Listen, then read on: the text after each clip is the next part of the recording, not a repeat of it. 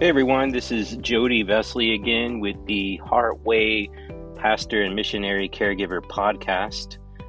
Today I'm not in my hometown. Usually I'm recording there from Alvin, Texas. But today I'm actually outside a mission house here in Hatley, Mississippi. And so you'll hear some of the nature, some of the natural noises around this area, and we're just doing a little bit of deputation work in this area, sharing about our Heartway and Russian Ministry Online Ministries, and I think that's going pretty well.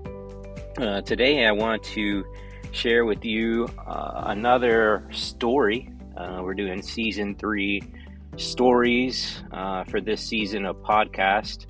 Last episode, I shared my testimony. I would encourage you to listen to that if you haven't.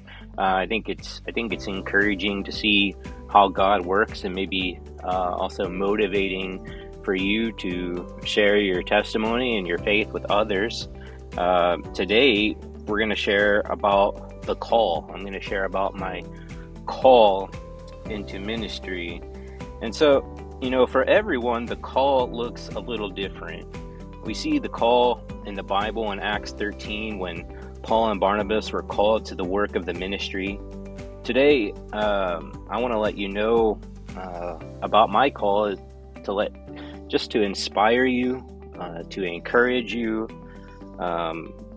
and just help you be motivated to keep on keeping on. Or if you're not sure if you're being called, maybe this can give you some clarity. Maybe you're being called and you don't know it, and maybe through my experience of the call and sharing this can help you to see that God is in fact calling you. So for me, if you listen to my testimony and the last season, you'll know that I was saved halfway through my senior year of high school. That's when I heard the gospel and believed in Jesus.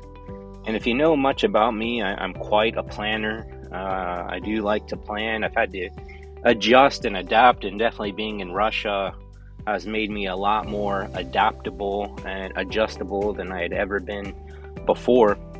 But at that time, halfway through my senior year, I already had decided what I wanted to do and had plans to do that. I had been accepted into the University of Texas at Austin in their aerospace engineering program, and I had done a mentorship at NASA my senior year of high school. And so I just thought, I would just work maybe in NASA one day, or at least work in the field of rocketry. And it was my plan, though. It was my plan. And so when I started studying and when I started university there at UT in Austin, I just did not have any peace spiritually about what I was doing. That's the only thing I can explain about it, because really my giftings are in math and science, and so there were some aspects of it I liked personally, but spiritually I was just at complete unrest in what I was doing in my studies and my career path.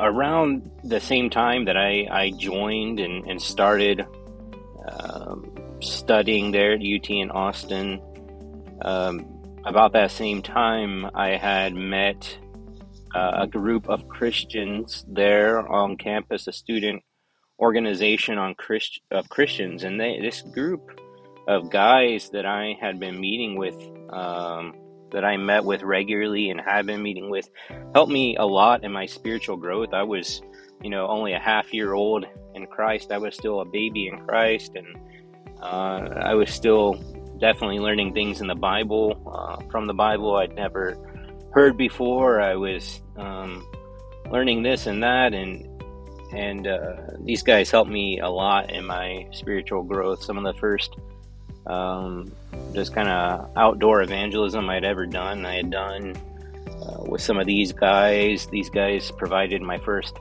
home meetings that I had ever done, which really became a basis for how we did home meetings when we did church planning while we were in Russia, and how we do it now to an extent online, and how we just conduct our ministries and our services.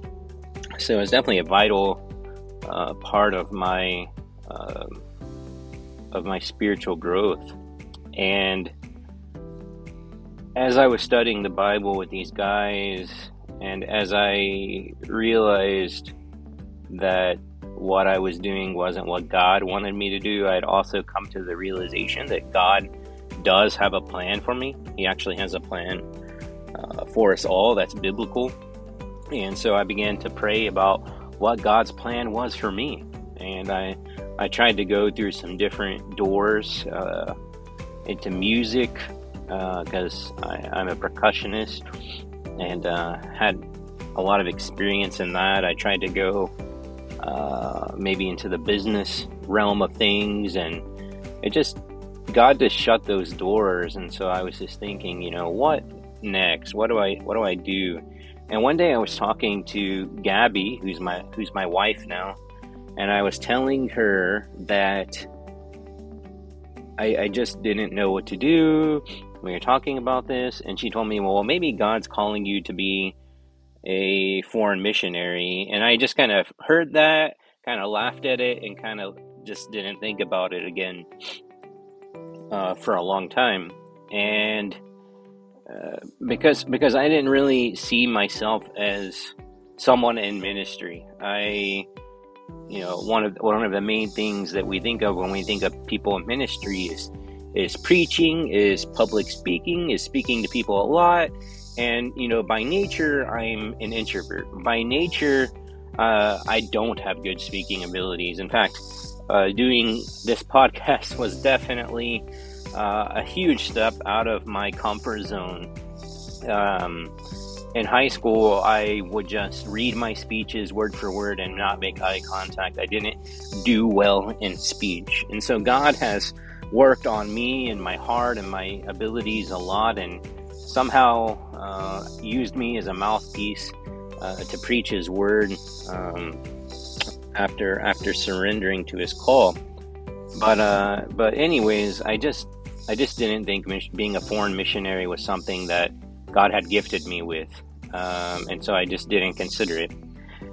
And then in my Bible studies that I was doing with this group of Christians, one day we were reading about Moses and his calling, and he gave the excuse to God at first of not having good speaking abilities, and this really, really resonated with me.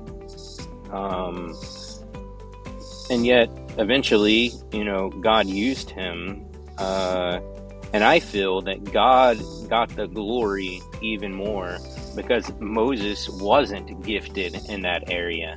That God had to use someone who wasn't gifted in that area to do His will, and in doing that, God gets the glory and not the individual.